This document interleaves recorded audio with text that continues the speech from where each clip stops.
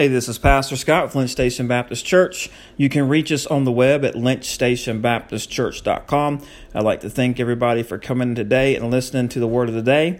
Today's word comes from the book of Philippians, chapter 3, verses 1 through 6. Finally, my brothers, rejoice in the Lord.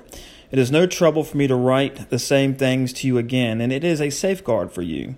Watch out for those dogs, those men who do evil, those mutilators of the flesh, for it is we who are the circumcision, we who worship by the Spirit of God, who glory in Christ Jesus, and who put no confidence in the flesh, though I myself have reasons for such confidence.